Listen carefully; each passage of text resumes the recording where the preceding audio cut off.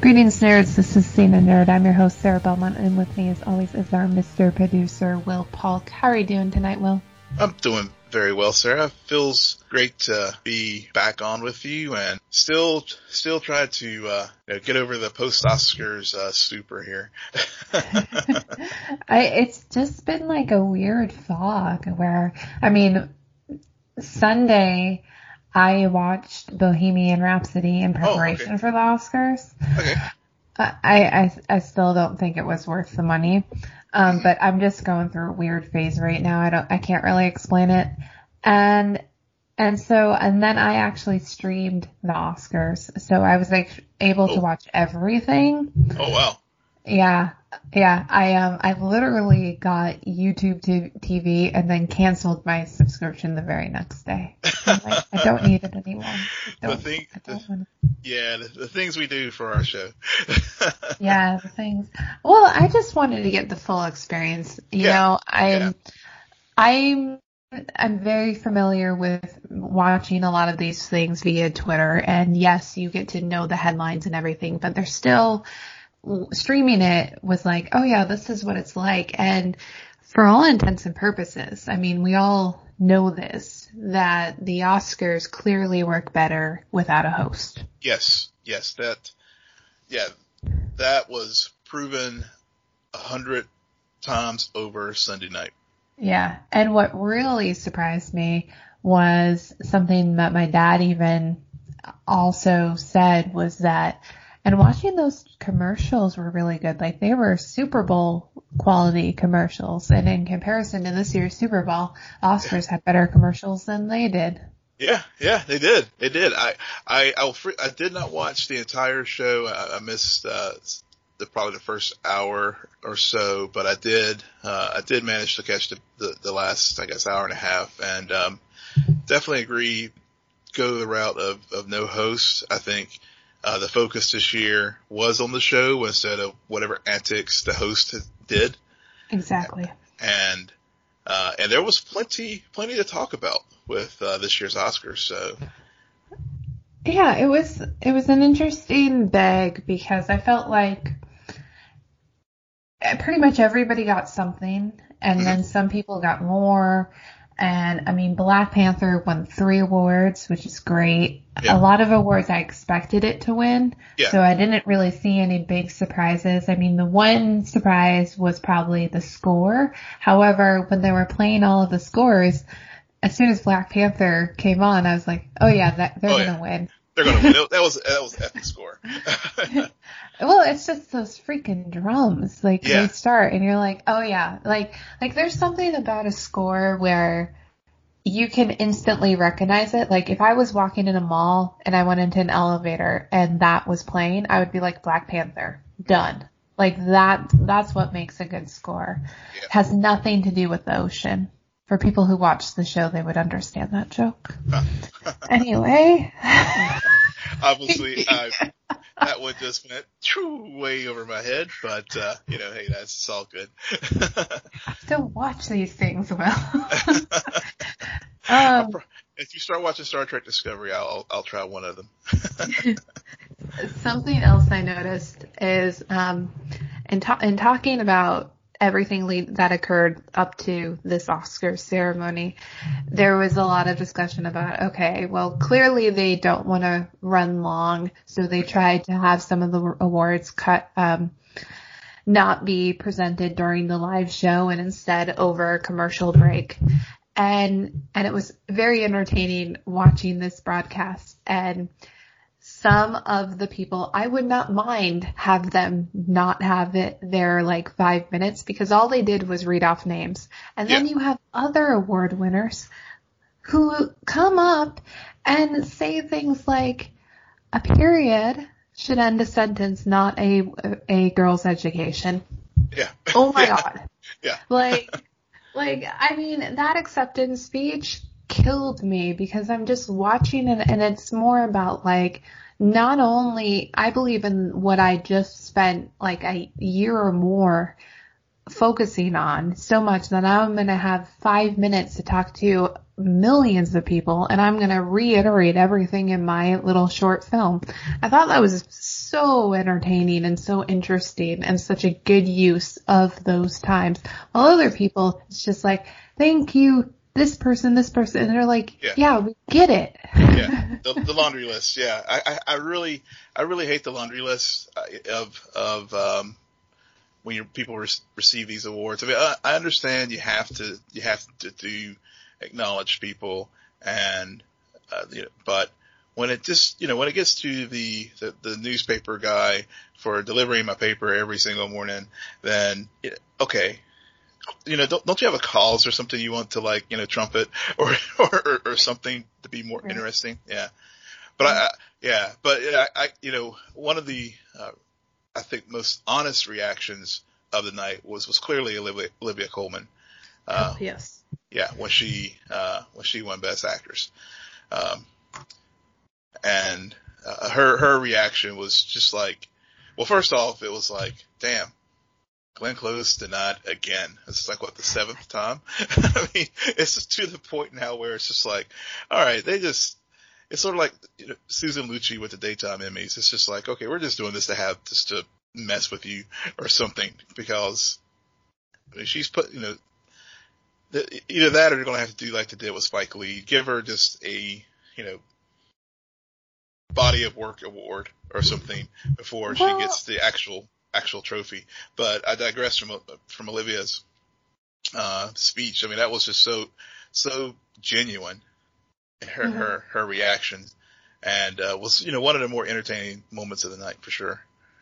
Yeah, I mean, I wish she had kept the line she used during her Golden Globe speech, because she referred to Emma Stone and Rachel Weisz as her bitches.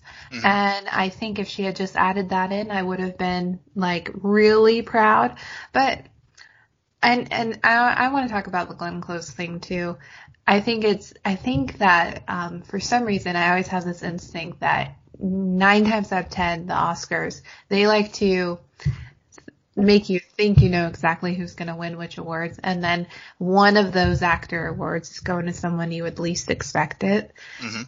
And for some reason they chose Glenn Close, which let's not, I think it's more astonishing that Olivia Colman won, not because it's Glenn Close like seventh time being nominated, but because she's won every single award up until that point. Right. So where you're just like, wait a second. Now, Rami having it taken from him, I can maybe understand that. But how did this occur? Like, what happened here? So it just came out of nowhere, and maybe it had to do with they judged the acceptance speeches at the Golden Globes, because Olivia killed that one as well. I don't know, but the one moment that I always think about when looking back at that moment for her is when she refers to her husband and she teases him. Yeah. She teases him about crying, and she's like, I'm not going to cry. And then she's tearing up. And it's just like, that's beautiful. And it stands out because it's so genuine. And it's a very similar speech to what Rami Malek did. The only difference though is that Rami didn't have as much genuineness because it wasn't as much of a surprise as it was for Olivia. Right. Yeah. And that's where I feel like he got stuck, because I'm like, Rami, come on, you're good at this. Where you can do this. It's pretty obvious what he's saying, but he figured it out by the end of it. And I mean, his speech definitely stood out to me as far as when he talked about being a first generation American, kid from Egypt can do this. And now that you have seen Bohemian Rhapsody, one of the flaws I think that film had was it really didn't get into, the motivations for why Freddie was so flamboyant and, was such a larger than life character, that we grew to know. I mean, it clearly showed all those things, but it didn't really get into the depth of it. And so I think Rami's speech opportunity that was missed in the film, as far as just talking about how you can, look, this kid, this immigrant who came to a new place and, has achieved, the highest award in their profession. So, and it can't happen. So I thought that, his speech was very, very, poignant in that way. Even though it was pretty much a fait accompli as far as him winning. I mean, I don't know if he had not won, Best Actor. I mean, I think, legitimate, argument could have been made for Christian Bale and I think as far as I think he was the other serious contender, but, I think folks would have the pitchforks would have been out that night, even more so than Chadwick Boseman's awesome look when the Green Book won Best Picture. So I feel like really Rami Malek won because of the same reason why he got the Emmy after Mr. Robot season 1. Mm-hmm. He can act without any line of dialogue. You know exactly what's going on. He doesn't need dialogue to convey emotion, and he does that very well. Mm-hmm. In fact, I enjoyed his performance when he was not talking because he does not sound like Freddie Mercury. And it drove me crazy, especially when the music and the Live Aid performance, my dad, he was like, oh yeah, that scene gave me chills at the end. And I'm like, it did not for me, because all I could hear was they clearly are dubbing, especially when they did the AO, the classic AO, and at the end he has that, all right, and you're just Rami doesn't say that. That's clearly dubbed because it does not sound like any other part in the movie. And so that kind of bothers me. I also felt like the movie as a whole won far too many awards than I think it deserved, if I'm being honest. Yeah. Because between the editing, I think it got sound mixing. I don't know all of the words, but it felt like to me it got to the point when they're like, we don't have a host for the show, but we do have this movie called Bohemian Rhapsody with great music, and so we're just going to take any chance we can to entertain the audience by playing Queen music. Yeah, so we're going to give them all of these awards. Just those little things kind of bothered me. I mean, I feel like if that wasn't a motivation, maybe some other movies would have suddenly got some highlight. But I didn't see majority of these movies, so I don't really know if they were deserving or not, or if I'm just being too nitpicky about it. Yeah, I didn't see them either, and I know obviously we can't talk about the Oscars without mentioning Green Book and the fallout from it winning. So I haven't seen the movie, so I can't speak to its artistic merit or feels or anything about it, but I can speak to it from understanding the issues around it. I mean, it was, both Green Book and Bohemian Rhapsody both had controversy surrounding them. Both Bohemian Rhapsody, of course, all the issues of Bryan Singer, and it was almost a show in of itself to see how, when the film did win an award, how folks took, we're going to talk about the weather, we're going to talk about this and that and the other, without ever bringing up Bryan Singer's name from his, so there's that. And then, I look at Green Book and during the press junket tour, part of the Oscar process and all during the award season, the news came out about Peter Farrelly having issues of, indecent exposure on the set, but somehow it just got completely swept under the rug, which was very interesting to me that, in this era where these things usually bring down, individuals, he managed to somehow escape it. I don't know if it's because the Farrelly brothers are just so quirky that they just get a pass or what. But then, the other thing that really stood out to me at least with Green Book was, at least when it won Best Picture, is that, two things. One, they didn't mention Don Shirley at all. And so, I mean, Spike is justified, in my opinion, for walking out, even though he was stopped from doing so. But, this film was, and just growing up in the South and, had the opportunity to, actually see an actual physical copy of a Green Book at the, Civil Rights Museum here in North Carolina in Greensboro. So, very familiar with what that book is actually all about. As far as, safe places for African Americans to travel during the Jim Crow era. And so for me, obviously I haven't seen the movie or whatever, but from everything I've heard about it, read about it and stuff, it definitely, it sounds like a very sanitized version of life during the Jim Crow era. And so, so there's that piece. And then, like Bohemian Rhapsody, the Farrellys, the issues with behind the scenes stuff. It's just interesting that, the one film that they were trying to avoid giving so much spotlight to, they ended up doing it, with Green Book. And the other thing that was very interesting to me was when Farrelly at the end of the Best Picture speech wanted to give a shout out to Carrie Fisher, which was like, and in that moment, the audience was kind of like, it was like that weird, like awkward silence for a moment in the audience. Like, how do we react to this? Mm-hmm. Yeah. So those were some of the things that kind of stood out to me at the end of the show there. Yeah. I honestly didn't watch that speech. You didn't miss anything. So you're going and making all these references. I'm like, what happened? What is he referring to?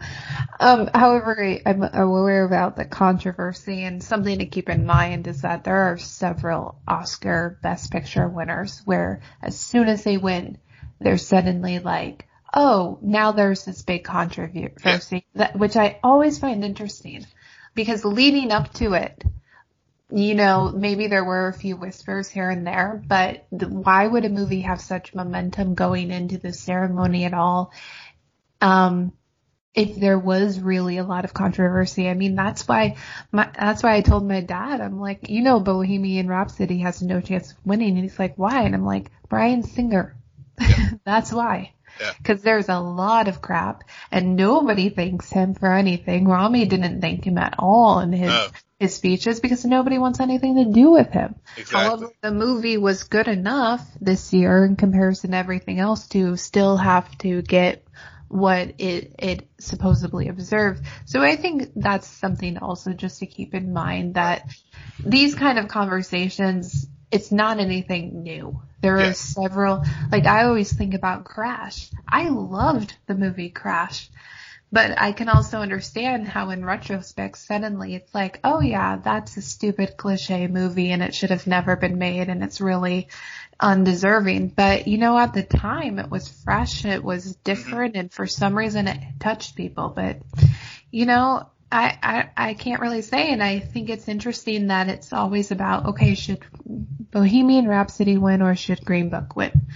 There's like 6 other nominees, and nobody wants to bring them up. Yeah, I mean, well, it was interesting because I thought, honestly, I just assumed Roma was going to win, and but I think a lot of it too just goes into the publicity and how the the production companies and stuff market these films to the Oscar voters. Because I mean, it is, it's basically, each voter is within their own category. So it's not like it's not like the cinematographers are also voting on Best Picture. It's just people within their own little orbit. So of course, there's still that staleness factor that, Black Panther had to overcome.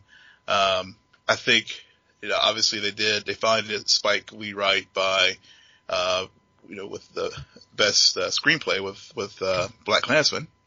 Mm-hmm. And so, and his reaction was just, the clowning Samuel L. was. Yeah. That was like, the Oscars could have ended and I would have been satisfied after that moment, especially because prior to even doing what he came out to do, he made a mention about the Knicks winning and he gave his friend a shout out. Like, that just reinforces that moment so much. Yeah. So Yeah, so I think this year's show, again, to get back to our original point as far as the lack of a host, I think, it has allowed for these moments that we're talking about this evening, and we even talked about Lady Gaga and Bradley Cooper. Yes, let's talk about that. Yeah, okay. Yeah. A Star is Born could have won if they had kissed. Let's just be honest. If they had come to the ceremony as a couple, that movie would have won.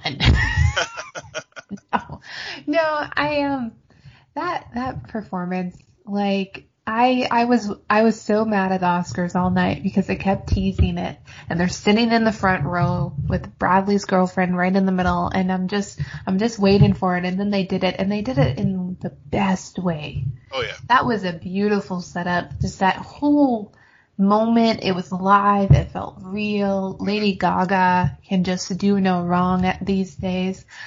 And I liked it. It is sad though that that movie is really Bradley Cooper's baby, yet he still didn't get a single award from the night. No, not a one. Yeah. Yeah. And that's the most frustrating thing, because watching that movie, I could see for him how much work, and I'm not saying Lady Gaga didn't do any work on it. No. Yeah. I'm just saying that at the end of the day, that's his movie. She was a part of it, and it wouldn't be what it was without her, of course, but it kind of is, rubs some salt in that wound to know that he doesn't walk away with the trophy either. Yeah, I'm sure it does. Because like you said, that was truly a passion project in more ways than one, and it is unfortunate that he was not recognized, and and also just the fact that, wow, this man's really talented. Because I mean, that was him singing too. Yeah. And so I think it just, we don't appreciate the range that some of our performing artists and actors have to be able to pull these types of things off. Yeah. But, he's going to go out and make another one, deliver a better performance, and maybe it will be a Bradley Cooper year, because he ain't going anywhere anytime soon, that's for sure. Definitely not. But. So, all right. So speaking of how we're having a weird week. Yeah. I get home from work, and then all of a sudden, Will is DMing me because apparently Deadly Class wants us to DM them, and they have a guest. Well, you know what? You know what I found out? They don't deliver to P.O. boxes, so I will not get a gift while you will. I'll share it with you. I don't even know what it is. It's going to be a dead body. You realize that, right? It could be. It could be Chico's head. Man, it's okay. I mean, I think part of the reason is because I was tempted to tell them. I haven't been nearly as impressed in the last few episodes as I was with the first few episodes of Deadly Class, if I'm being honest. It has nothing to do with Marcus and Saya not being together. No, I felt like for some reason these last two episodes specifically felt like mini adventures where we were on a path and it was building. And it built a little bit more with this last one and Maria and her issues. But I still, I felt like we took a weird detour to Vegas. Vegas, baby. Vegas. Any thoughts? You gonna help me out at all, mister? Yeah. Episode 5, it was a weird journey.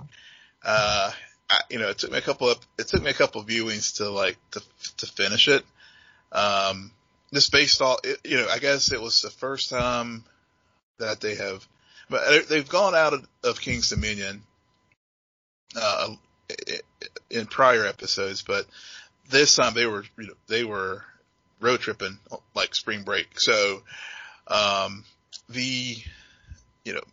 Marcus getting high scenes were, getting the bad acid, it was funny. It was a different change of pace, from what we've dealt with up to that point. And, I feel like that was almost like 2 episodes within 1 hour. Yeah, because you had you had the stuff going on in Vegas, and then on the back end, you did have the events that led to Chico being eliminated. So, He's gone. What is going on? His head is still around. I don't get it. yeah. Well, Chester has some things. Chester, the body collector, had some thoughts about that. But yeah, so it was. I mean, I think when you watch the episode 5 and you watch episode 6, especially the links that everyone is, the impacts from what happened that night, and they're trying to hide it, and different people have different reactions. Like Willie in the comic book shop when he and Marcus, and he is ripping on this nice young lady's trying to make nice and flirt with him about stuff, and he just goes on this tirade about Superman being a punk and Lex Luthor and everything. I think that was actually him going back to the evening where he basically didn't have the intestinal fortitude to take out Chico. And, and in earlier episodes, again, we learned that Willie is just a lot of talk, but no action.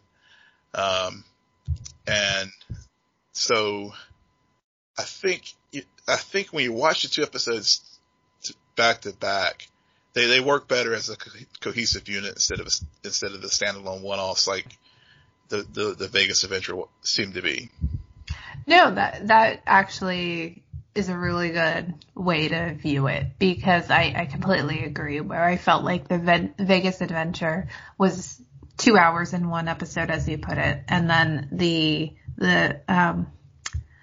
Stigmata episode about Maria and everything, the consequences for what occurred in Vegas, is really part 2 of that episode in the 3rd hour. And Maria, it is really interesting to fully understand, because she ends up killing Chico, kinda. But how she deals with that grief, and it explodes, considering she already has a mental condition of being bipolar. Mm-hmm. But this is all about vengeance. I mean, she's wanted this for so long. You see, they do their now traditional flashback of showing the characters how they get to the school and what happens, and you understand why she's wanted this, why she needed to do that, and why it really did have to be her. Mm-hmm. It couldn't have been anybody else, because it wouldn't have been the same. No. And yet she still is kind of heartbroken over it, and she's still using Marcus in this way to fix what is now really broken within her, and what Chico broke all those years ago. So I liked episode 6 a lot better than I liked episode 5. It's not that I didn't like some of the experimental things that they were doing. It didn't click with me, and I didn't feel as much momentum. I mean, last week when we've had previous talks about Deadly Class or other shows that are similar, we talked a lot about momentum, and I didn't feel that in episode 5, and I started feeling it especially towards the end. And what I also liked is we're back in the school. There's all of this stuff going on with the teachers. Yes. Saya is not only is her boy with another girl right now, but she's also having her valid Victorian status being kind of taken away from her, because Master Gao, who we find out is Master Lin's sister. Yeah. is coming in and being like, you guys are doing it all wrong. This isn't what we're supposed to be training or teaching. And bad people are starting to rise to the top, I guess. Yeah, it's, I know it is really, earlier in the series, we saw Master Lin and Henry Wallace is the character. I can't remember the professor's name. The, they had their, I guess, interesting approaches as far as teaching and philosophy, as far as the mission of the school. Now we see it with Master Lin and, Master Gao, and she is like, no matter what the costs are, you must accomplish the mission. Whether it is at the expense of your teammate, your classmate, whatever. Like when they were battling the ninjas in the garden, it was clear that, when, what's her name, tripped Saya, Master Gao was like, oh, that's just what happens. Yeah. And I think Master Lin would have been more like, whoa, we do not, there's a order and a code that we do when we perform these assassinations. They're not just, random acts that, the ends justify the means. However, we get, how to get the job done. It's to go back to Will's favorite show, Daredevil. It's like that conversation in season 2, Will's favorite season of any show of Daredevil, where the Punisher and Daredevil. No, but they have that conversation. Both are vigilantes. One has a moral code to not kill anyone. One has determined that his moral code is, I'm going to kill anyone who does something wrong.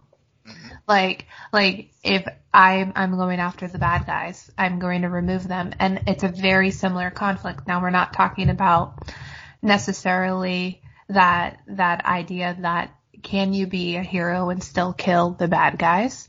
Is that the only way? Is justice really sending them away to prison just so they break out? I don't know.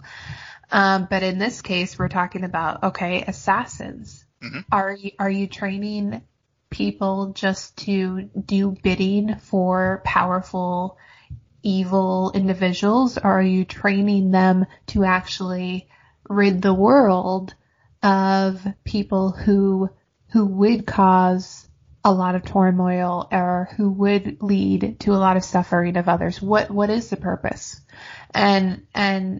And maybe that's what I was missing from that Vegas episode. That idea that now that we're in this school, what is the point? Right.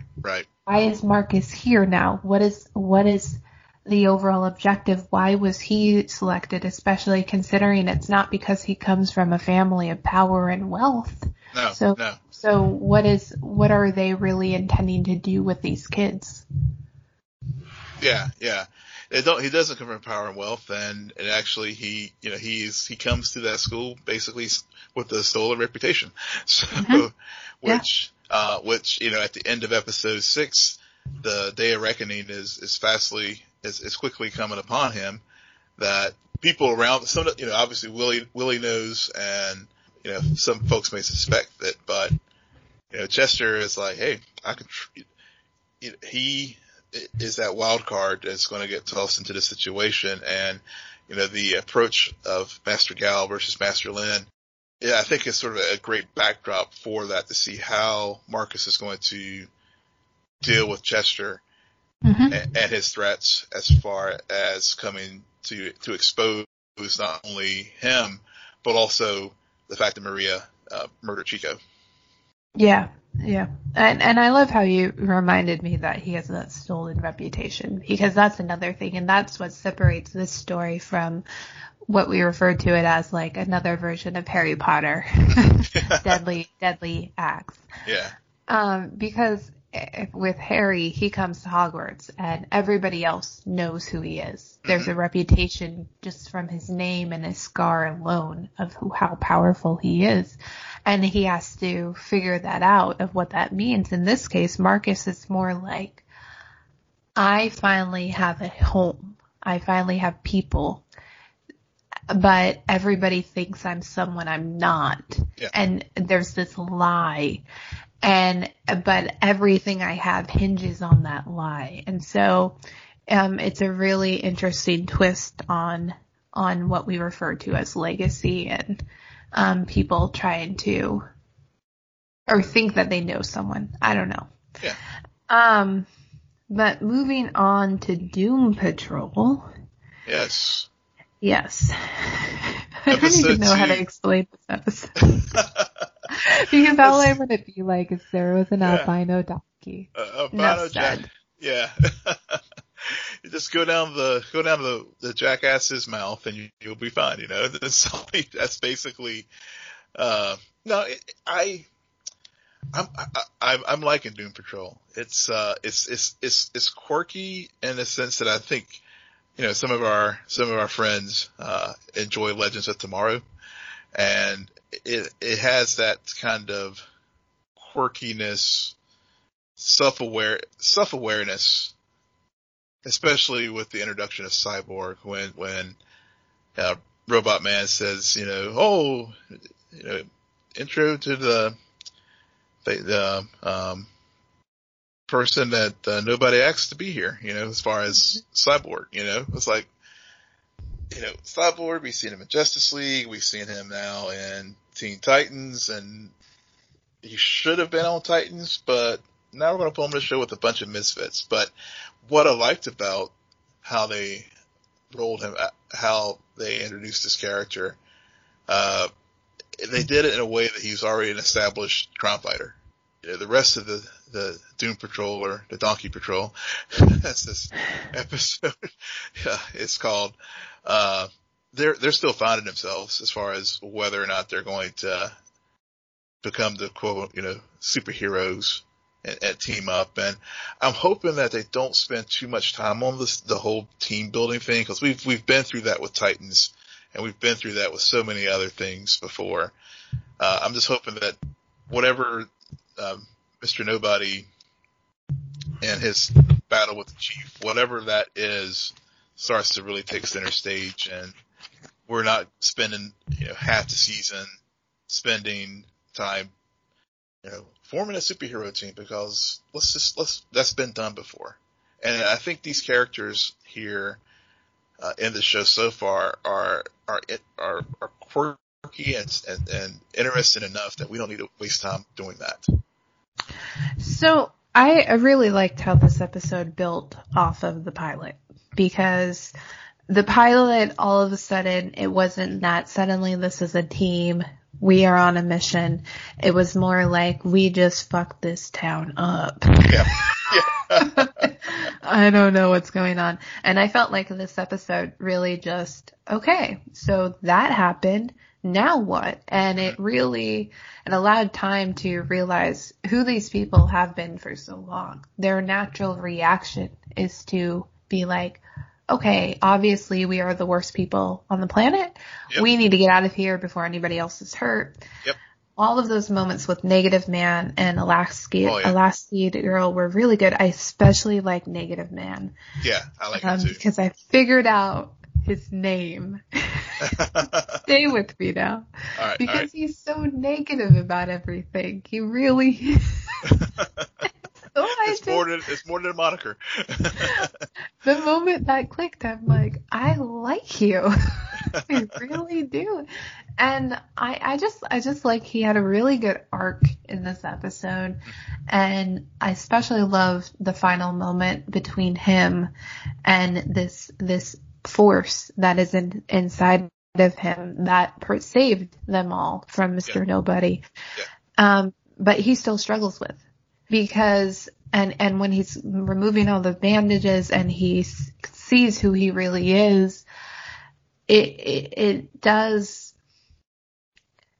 trying to explore that idea that no, it's not that I'm a misfit. I'm clearly a monster. Mm-hmm. And it's not that I don't understand that I can actually help people, but I also just don't want to be here anymore. Like, I feel like if this show really ever wanted to get dark, they could really go down that dark path in talking about suicide, because both him and Elastigirl, I think, are primed for that in the sense that, and we kind of seen it before. I mean, Hulk and a lot of the Hulk stories, they bring up how, well, I can't kill myself. The other man won't let me. He won't let me. Yeah, And so I think this show has potential to even go there for an episode if they really do, and to tap into that.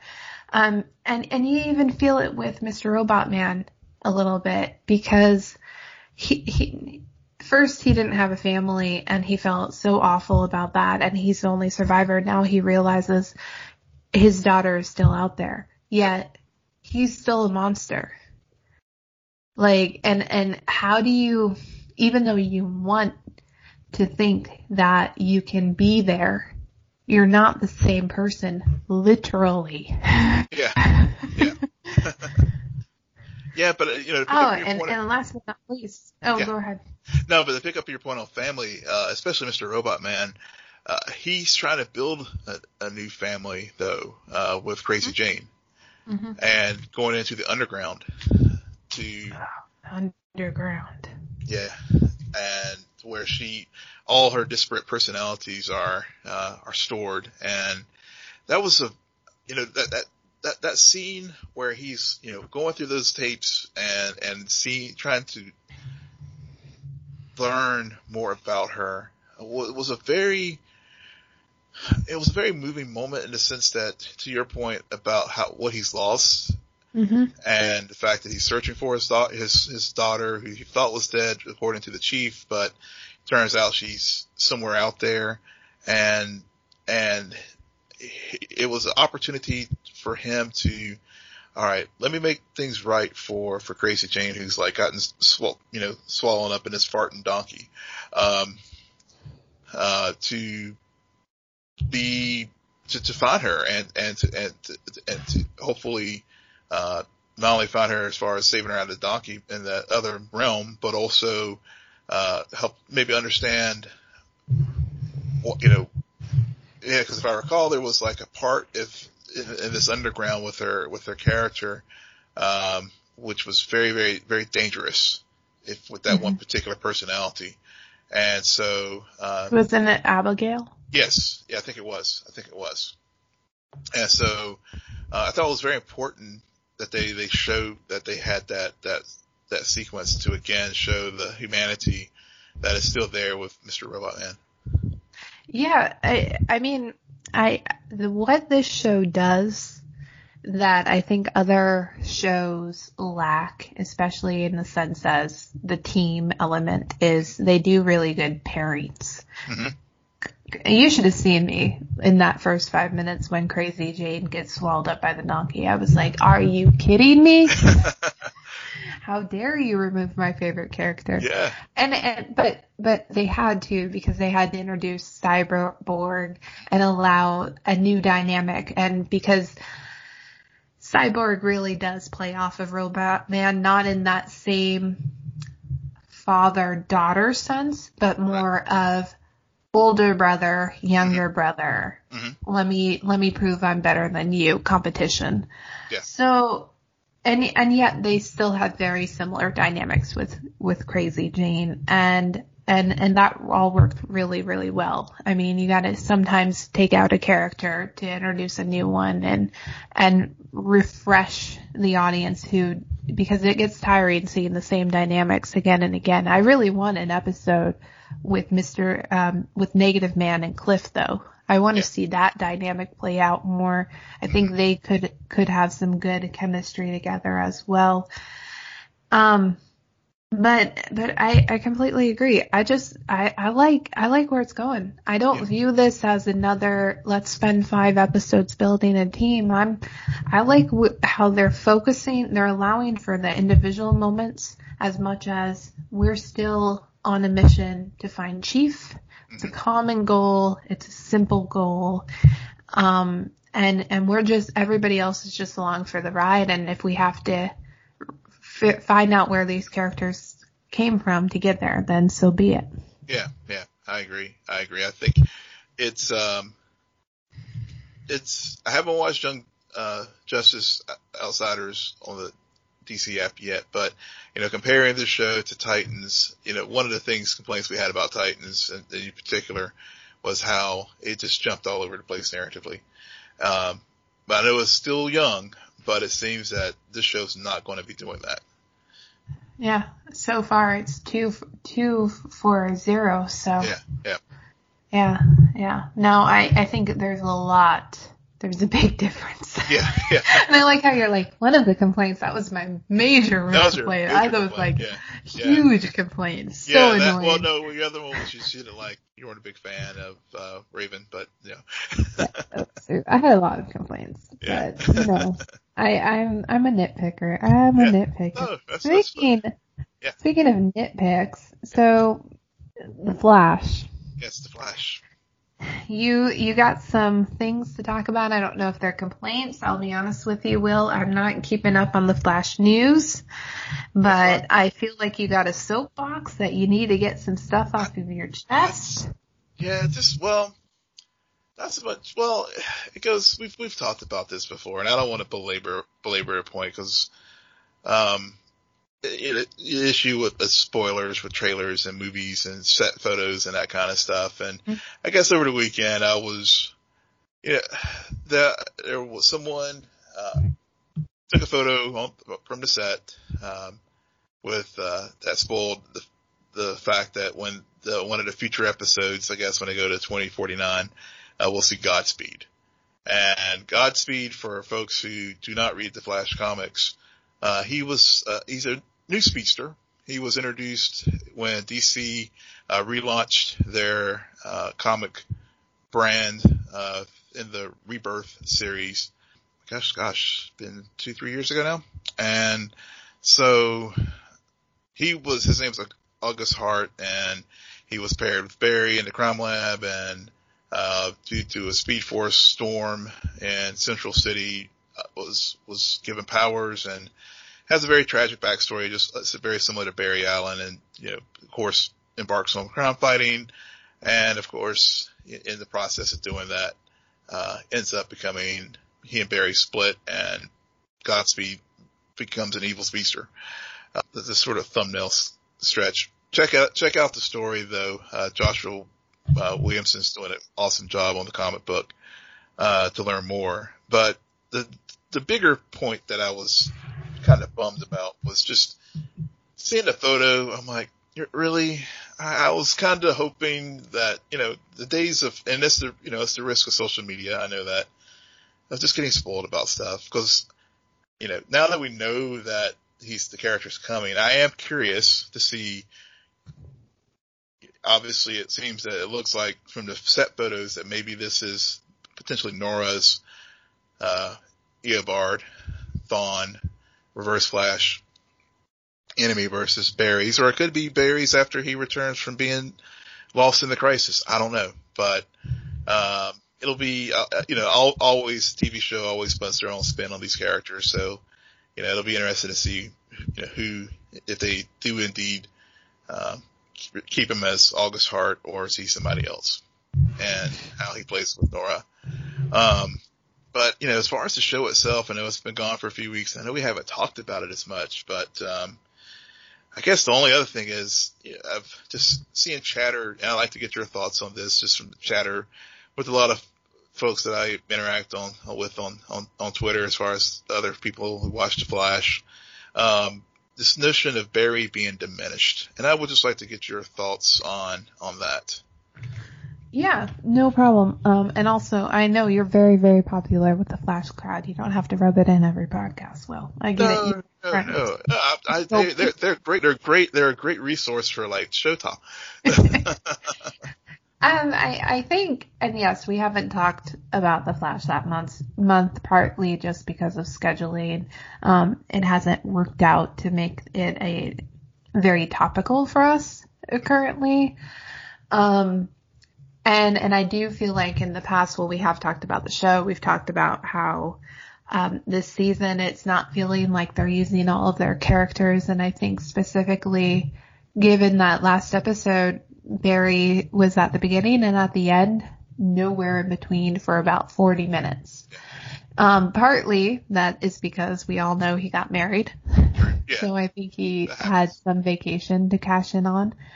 And I also think that what the writers are probably struggling with is the exact complaint that a lot of viewers have had. When you get so many speedsters, suddenly Barry Allen isn't special. Mm-hmm. And yes, you have his daughter, and by heritage and by legacy alone, that is should be a special person, and rival Barry, and it's cool to see him step into that mentor role for her.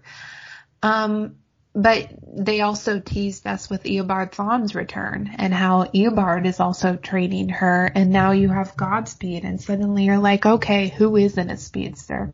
Yeah. I don't, going into the first half of the season, I did not think that Barry Allen is being diminished. I'm not going to argue against that. That's not occurring right now. Given what the focus has been in the second half of the season. Yeah. But we're 5 episodes into the second half of the season. We've probably got another 7 or so more. Yeah. 10 maybe. I don't know. I don't know how to count. Yeah, no, I think we'll see. I think, and I know it's part of the crazy CW scheduling, but I think we're 14? I think is where we left off, 14 or 15. Yeah. I mean, the Flash the Flash has also struggled with way too many characters. They haven't figured out how to balance them all, jive them all. And Arrow struggled with this too for a while, where there were a lot of complaints, and then they shipped Oliver off to prison. And it all worked out. Yeah. So, it's, Yeah, a fair point. I see where I think you're right. And, getting, just to close out the diminishing story, I think, obviously scheduling was part of that. I mean, it's happened twice, I think, this season where due to schedules, one was due to the, I guess, crossover filming, and then the other, his engagement in marriage, it required him to, not be on set as much. But I think narratively right now, and I think in defense of him not being the focal point, right, as much, I think it is the stories here recently focusing it more on Nora and Thawne are setting up for a larger heartbreak or larger arc that I think the back half of 5B is going to take.